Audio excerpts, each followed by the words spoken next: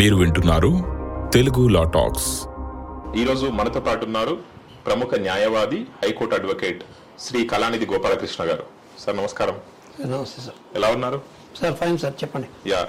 ముందుగా ఈరోజు ఒక పెద్ద సెన్సేషన్ ట్రెండింగ్, సీఎం కూతురు అంటే ఎమ్మెల్సీ కవిత, కల్వకుంట్ల కవిత గారికి ఈడీ నోటీస్ ఇచ్చింది. మొన్నటి వరకు అయితే ఆమె పేరు లేదు అనుకున్నారు. ఆమె కూడా నా పేరు ఎక్కడ అఫీషియల్ గా చెప్పలేదని ఏబిఎన్ కి ఇచ్చిన ఇంటర్వ్యూలో అక్కడ కూడా చెప్పింది ఆమె రాధాకృష్ణ గారితో మాట్లాడినప్పుడు. కానీ నిన్నగాక మొన్న ఆమె పేరుని ఆ కేసులో ఇంక్లూడ్ చేయడం, నిన్న ఆమెకి నోటీస్ ఇవ్వడం జరిగింది. సో ఈ నోటీస్ పరిణామాలు ఎట్లుంటాయి అండ్ చాలా మంది దీన్ని ఏ రకంగా అంటున్నారంటే ఇది వ్యక్తి తప్పు చేయడంతో అనేది ఒక లెక్క అయితే, వ్యక్తిగతంగా పార్టీని అంటే బీజేపీ పార్టీ టీఆర్ఎస్ ని కొట్టలేక ఇదంతా చేస్తుంది అని. ఈ నోటీస్ ఏం చెప్తుంది? ఆ నోటీస్ వల్ల జరిగే పరిణామాలు ఎలా ఉండబోతున్నాయి? ఈ నోటీసులో రెండు రకాల నోటీసులు ఉంటాయండి. ఓకే. ఒకటి నిందితులకు ఇచ్చే నోటీసు, ఒకటి సాక్షులకి లేకపోతే ఎవరి దగ్గర అయితే ఈ స్కామ్ గురించిన ఇన్ఫర్మేషన్ ఉంటుందో ఆ ఇన్ఫర్మేషన్ ని రాబట్టడానికి ఇచ్చే నోటీసు.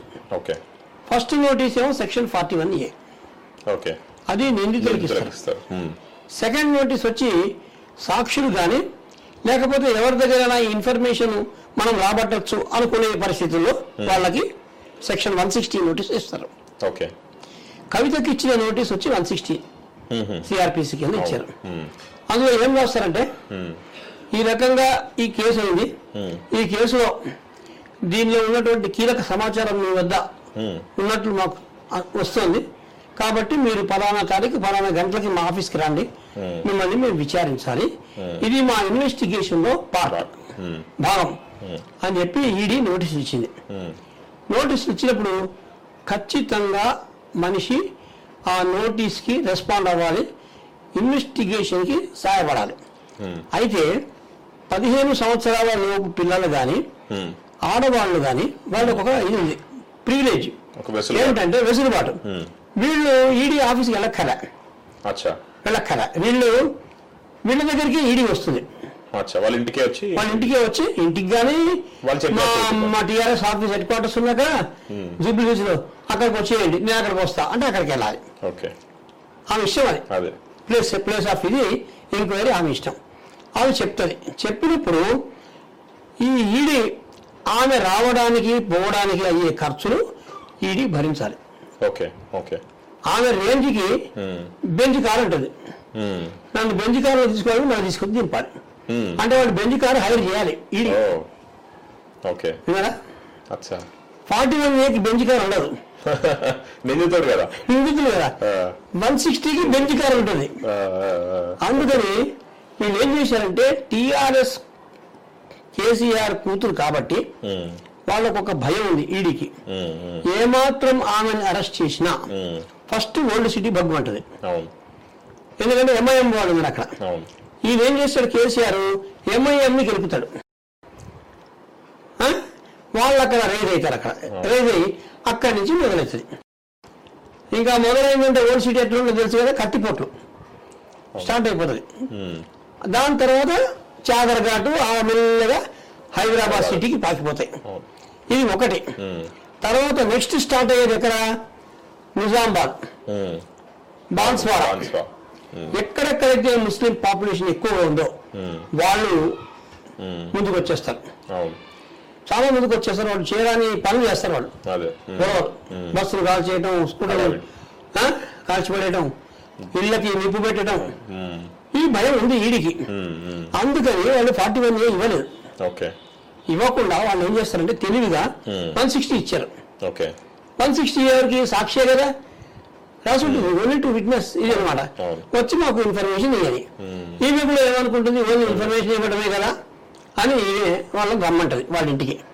సరే వాళ్ళు వస్తారు. వాళ్ళు వచ్చేటప్పుడు క్వశ్చన్ తెచ్చుకుంటారు, ముందే ప్రిపేర్డ్ గా. అవి కూడా ఒక 700 క్వశ్చన్లు ఉంటాయి, ఒక 30 పేజీల టెక్స్ట్ అనమాట. అది 700 క్వశ్చన్లు ముందే రాసుకొచ్చేస్తారు, చెప్పేస్తారు, మేడం ఇన్ని క్వశ్చన్లకు ఆన్సర్ చేయాలి, కనీసం ఒక 5 గంటలు పడుతుంది. ఓకే, రెడీ స్టార్ట్ అంటారు. ఎక్కడి నుంచి స్టార్ట్ అవుతుందంటే, మీరు 1 to 10th క్లాస్ ఎక్కడ చదివారు, ఆ క్వశ్చన్ అడుగుతారా? అక్కడి నుంచి స్టార్ట్ అవుతుంది అనమాట. 1 to 10th క్లాస్ ఎక్కడ చదువుతారు. అంటే ఆ క్వశ్చన్లు అన్నీ ఏంటంటే అన్వాంటెడ్ క్వశ్చన్స్, కావాలని ఆ క్వశ్చన్ పెడతారు అక్కడ పెట్టి మీరు ఇంగ్లీష్ మీడియం తెలుగు మీడియం ఆమె ఆన్సర్ చెప్తుంది. కొన్ని మామూలు క్వశ్చన్ అడగంగానే సడన్ గా మీరు ఢిల్లీ లిక్కర్ స్కామ్ లో ఫలానా ఫామ్ నెంబర్ 41లో మీ సంతకం ఉంది, అవునా కాదా? కాదు అంటే ఫామ్ తీస్తూ పెడతారు. కాదు అనగానే అక్కడ ఒక అఫెన్స్ మళ్ళీ ఏదైతే సెక్షన్ 188 ఇన్ఫర్మేషన్ తెలిసిన తప్పుడు సమాచారం ఇచ్చినందుకు ఇంకో section false information on oath తీసుకొని కనుక నువ్వు ఫాల్స్ ఇన్ఫర్మేషన్ ఇస్తే ఇంకో కేసు బుక్ అవుతుంది. అట్లా ఉంటాయి వాళ్ళ ఇంట్రాగేషన్. నేను సిబిఐ ఇంట్రాగేషన్ ఫేస్ చేశాను. అందుకని వాళ్ళు ఎన్ని క్వశ్చన్ అడుగుతారు, ఎలా తిప్పి అడుగుతారు క్వశ్చన్లు, ఎన్ని అప్రస్తుతమైన క్వశ్చన్లు అడుగుతారు, మధ్యలో అసలైన క్వశ్చన్ ఎప్పుడు అడుగుతారు. మీరు ఢిల్లీకి ఎయిర్ ఇండియాలో ఎన్నిసార్లు వచ్చారు? Specific question. ఓకే, నేను చాలాసార్లు వచ్చాను సార్, అబౌట్ 10 times వచ్చా. అది మీ ఖర్చుతో వచ్చారా, గవర్నమెంట్ ఖర్చుతో వచ్చారా? అలా క్వశ్చన్ ఉంటాయి. అన్న తర్వాత మొత్తం ఢిల్లీలో ఉన్న జోన్లలో మీరు ఏ జోన్లలో మీరు డిపాజిట్ పెట్టారు, లిక్కర్ డీలర్షిప్కి పెట్టారు, మొత్తం లాగేస్తారు సార్ ఇన్ఫర్మేషన్. మంచి వాళ్ళు పల్టాయించిపోయారు ఇట్లా. నేను చూసా, వాడు ఎంతో ప్రిపేర్ చేస్తాడు, ఏం చెప్పొద్దని కొట్టిగా చెప్పొద్దని చెప్పి వచ్చేస్తాడు వాడు. వాడిని కొట్టరు, తిట్టరు, ఏం చేయరు, క్వశ్చన్లతో చంపేస్తారు. అన్ని క్వశ్చన్లు ఉంటాయి వాళ్ళకి. ఆడికి ఆ క్వశ్చన్ అడిగి అడిగి అడిగి విసుగుచ్చేస్తారు మనిషికి. అడిగిన క్వశ్చన్ 30 సార్లు అడుగుతారు, కావాలని అడుగుతారు. ఫస్ట్ చెప్పిన దానికి తర్వాత చెప్పిన దానికి ఏమాత్రం లైట్ డిఫరెన్స్ ఉన్నా పట్టేస్తారు వాళ్ళు. రికార్డ్ అవుతుంది అక్కడ, మొత్తం వీడియో రికార్డ్ చేసుకుంటూనే ఉంటారు వాళ్ళు. కొంతమంది ఆఫీసర్లు వచ్చి కొన్ని క్వశ్చన్ అడుగుతారు, వాళ్ళు పోగానే మళ్ళీ లేడీస్ వస్తారు, లేడీ ఆఫీసర్లు అడుగుతారు, ఆఫీసర్స్ చేంజ్ చేస్తుంటారు క్వశ్చన్స్ లో. ఆన్సర్ మొత్తం రాబడతారు. ఈ ఆన్సర్స్ లో వాళ్ళకి గనక ఒక కాగ్నైజబుల్ అఫెన్స్ జరిగింది అని వీళ్ళకి గనక అనిపిస్తే అప్పుడు వాళ్ళు పనిష్మెంట్ ని బట్టి ఆన్ ద స్పాట్ కూడా అరెస్ట్ చేసే అవకాశం ఉంది.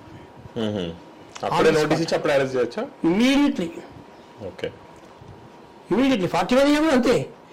ఈ చేత్తో నోటీస్ ఇస్తారు, ఆ చేత్తో రిమాండ్ అంటాడు. నాకేమన్నా నాకు ఇచ్చారు 41 ఇచ్చారు, నెక్స్ట్ డే మార్నింగ్ వెళ్తే రిమాండ్. వాళ్ళకి ఆ పవర్స్ అన్నీ ఉన్నాయి. కాకపోతే కాగ్నైజబుల్ అఫెన్స్ ఒకటి జరిగింది అనేది అక్కడ ధ్రువపడాలి. ధ్రువపడితే మాత్రం అరెస్ట్.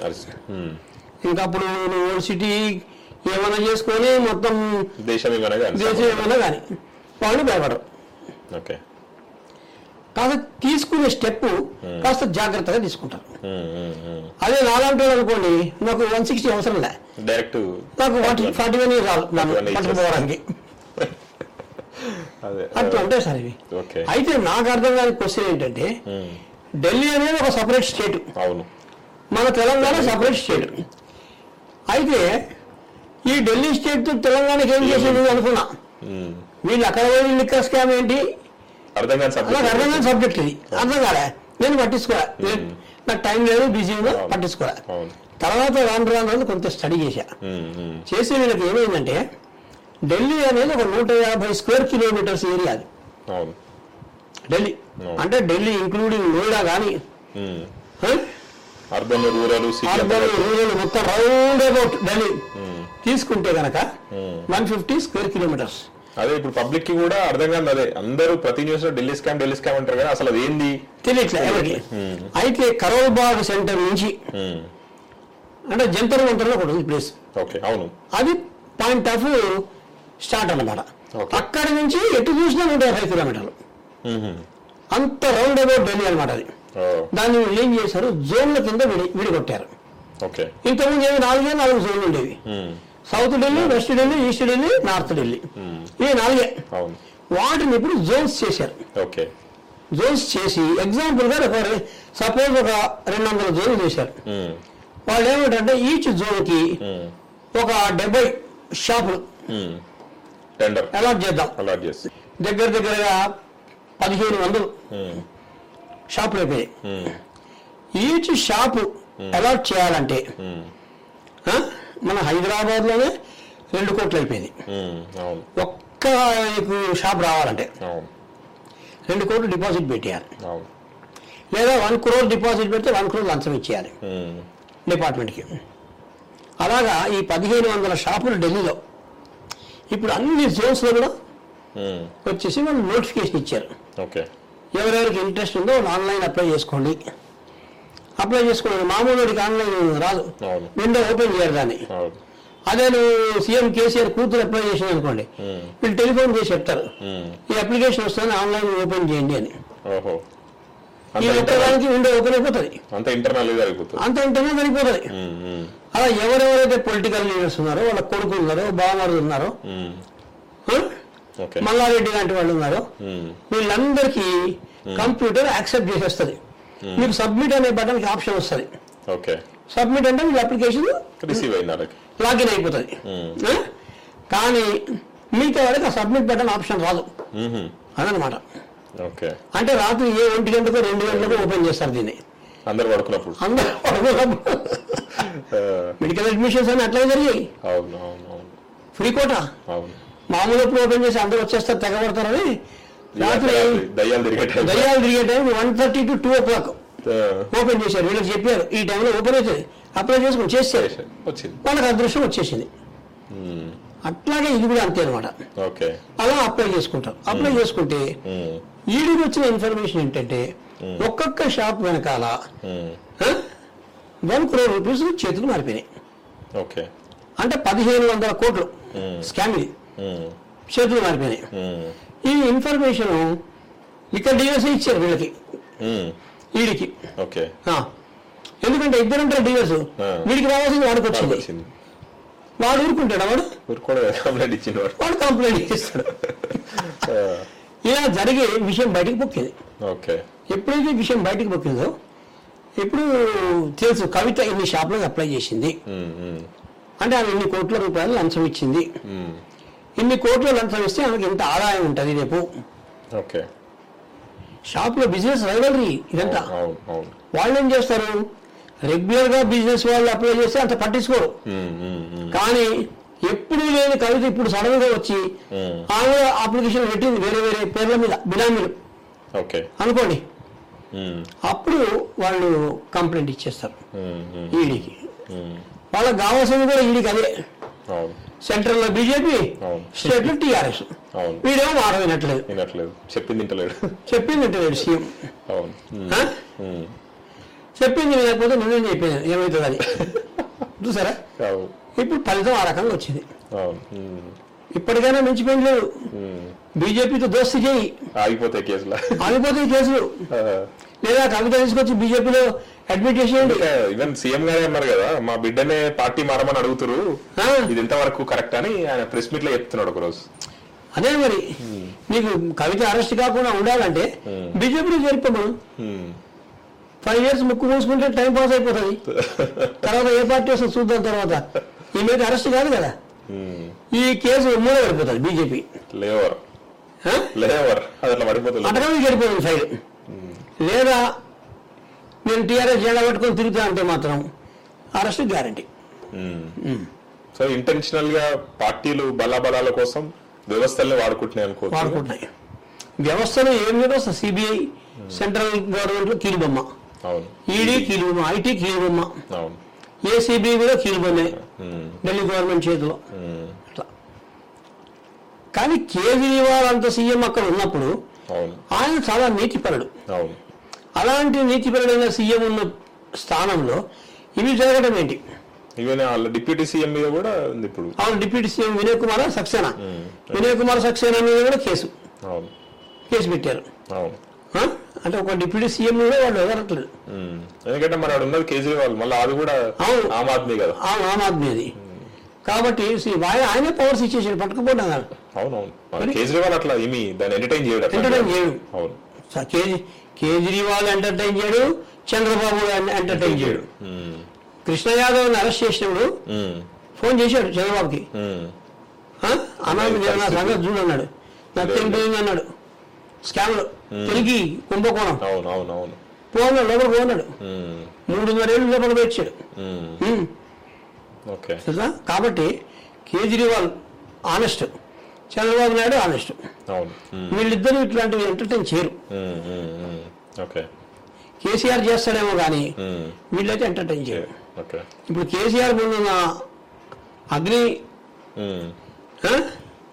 ఏమంటే దాని అగ్ని సమస్యనా అలాంటిది ఏంటంటే కూతుర్ని ఎలా కాపాడుకోవాలి, సింపుల్. వాళ్ళకి లాయర్స్ ఉన్నారు, పెద్ద పెద్ద లాయర్స్ ఉన్నారు, అడ్వైజులు వస్తున్నాయి, అడ్వైజులు ఇస్తారు వాళ్ళకి, అవన్నీ బాగానే ఉన్నాయి. కానీ ఈడీని మీరు ఇన్ఫ్లుయెన్స్ చేయలేరు. బీజేపీ చేయగలుగుతుంది, బీజేపీ చేయగలుగుతుంది, కానీ అదర్ గవర్నమెంట్స్ చేయలేరు. అట్లా ఉంటుంది అన్నమాట ఈ పరిస్థితి. ఓకే, ఇప్పుడు మనం అనుకున్నట్టుగా 160 CRPC నోటీస్ ఇచ్చి ఇప్పుడు మీరు చెప్పినట్టుగా ఓన్లీ ఇన్ఫర్మేషన్ తీసుకోవడానికి జనరల్ ఎంక్వైరీకి పిలుస్తున్నారు కదా. ఇట్లాంటి కేసు ఎప్పుడైనా ఎవరికైనా CRPC 160 ఇచ్చి వెంటనే అరెస్ట్ చేసిన సందర్భం కానీ దాన్ని మళ్ళీ 41A మార్చిన సందర్భంగా ఉందా? జగన్ జరిగిందా? జగన్కి ఇచ్చింది 160 ముందు. అచ్చా, 160 ఇస్తే అప్పుడు అనుకున్నా వీళ్ళ ట్రిక్ ఇదే. 160 పిలవడానికి యూజ్ చేసే ట్రిక్ ఇది. ఫస్ట్ 160 కింద పిలుస్తారు, పిలిచిన తర్వాత వాయిస్తారు. ఆయనకి ఎన్ని క్వశ్చన్ అండి బాబు, బాబా మెంటలెక్కిపోయింది జగన్కి. వరుసగా 4 రోజులు నాకు తెలిసి పొద్దున ఈడీ ఆఫీస్ పోవడం, రాత్రి రిటర్న్ రావడం, మళ్ళీ నెక్స్ట్ డే పోవడం, అలా చేసి చేసి చేసి చేసి వచ్చిన ఇన్ఫర్మేషన్ రాబట్టుకొని అప్పుడు నోటీస్ని కన్వర్ట్ చేసి పడేశారు. 41A కింద ఇచ్చేసారు, పొద్దున నోటీస్ ఇచ్చారు, రాత్రి అరెస్ట్ చేసి పడేశారు. అంతే. జగన్ సాక్ష్యం, ప్రత్యక్ష సాక్షి జగన్. ఎంతమంది ఉన్నారు అట్లా, ఎంతమంది పెద్ద పెద్ద బిజినెస్ మెన్, వాళ్ళందరికంటే 160 ఇస్తారు, లోపల అరెస్ట్ చేస్తారు. అట్లా అరెస్ట్ చేయడం కూడా మీకు బయట నుంచి వచ్చారు, బయట నుంచి పంపారు, బ్యాక్ డోర్ ఉంటుంది, ఆ బ్యాక్ డోర్ లో వెనక్కి తీసుకొని వెళ్ళిపోతారు. పోయింది కూడా తెలియదు, ఇంకా ఉన్నాడనే భ్రమ కల్పిస్తుంటారు, ఇంకా రైట్ ఉందని చెప్తూ ఉంటారు. ఈ లోపల ఆల్రెడీ జరుపులు వెళ్ళిపోయి ఉంటాడు. అట్లా ఉంటుంది అనమాట. ఒకవేళ వాళ్ళ కనుక వీళ్ళు చెప్పేటువంటి స్టేట్మెంట్స్ ని బేస్ చేసుకొని ఒకవేళ 160 CRPC ఇచ్చినా కూడా 41A మార్చేయచ్చు, అప్పటికప్పుడే మార్చి పడేస్తారు. అధికారం ఉంది. అమ్మా సార్ చెప్తా, ఇన్వెస్టిగేషన్ ఆఫీసర్ సెక్షన్ 154 CRPC విన్నారా? FIR ఎంత పవర్ఫుల్ వెపన్ అంటే అది. ఇన్వెస్టిగేషన్ చేసే ఆఫీసర్లు స్టార్టింగ్ ఫ్రమ్ హెడ్ కానిస్టేబుల్, ఒక్కొక్క పరిస్థితుల్లో హెడ్ కానిస్టేబుల్ కూడా ఇన్వెస్టిగేషన్ ఆఫీసర్ అయిపోతాడు. ఒక జీవో ఇస్తారు. సపోజ్ శ్రీకాకుళం అట్లా ఉంది, నీకు SI లేడు అక్కడ, ఉన్న 2 SI వల్ల కాదు, అప్పుడు హెడ్ కానిస్టేబుల్స్ కి పవర్స్ ఇచ్చి ఇన్వెస్టిగేషన్ చేయడానికి ఒక జీవో ఇస్తారు. అప్పుడు head constable become investigation officer. Enormous powers sir వీళ్ళకి. ఏదైనా డిపార్ట్మెంట్ కానీ వాళ్ళందరూ ఫాలో అయ్యేది CRPCనే. ఐటీ కానీ, ఈడీ కానీ, ACB కానీ, ఏమైనా కానీ CRPC ఫాలో అవ్వాలి. 154 FIR ఇన్వెస్టిగేషన్. వాళ్ళ ఏంటి డ్యూటీ, కాగ్నైజబుల్ అఫెన్స్ జరిగింది అనేది కనుక వాళ్ళు ధృవీకరించుకుంటే నెక్స్ట్ ఆప్షన్ అరెస్ట్. అంతే. వాళ్ళని ఎవ్వడు ఆపలేడు. ఈవెన్ హైకోర్టు ఆపలేదు వాళ్ళని.